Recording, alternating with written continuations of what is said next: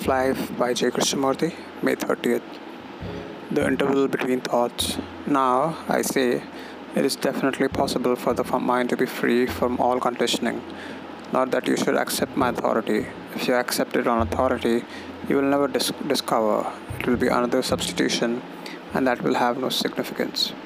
The understanding of the whole process of conditioning does not come to you through analysis or introspection, because the moment you have the analyzer, the very analyzer himself is part of the background, and therefore his analysis is of no significance. How is it possible for the mind to be free?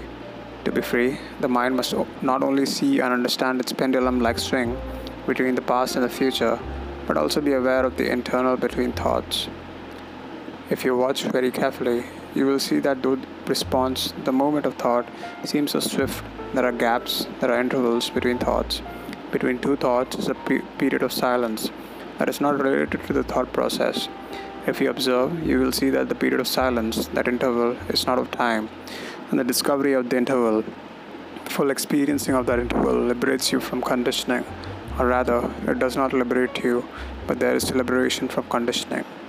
It is only when the mind is not giving continuity to thought, when it is still with a stillness that is not induced, that is without any causation, it is only then that there can be freedom from the background.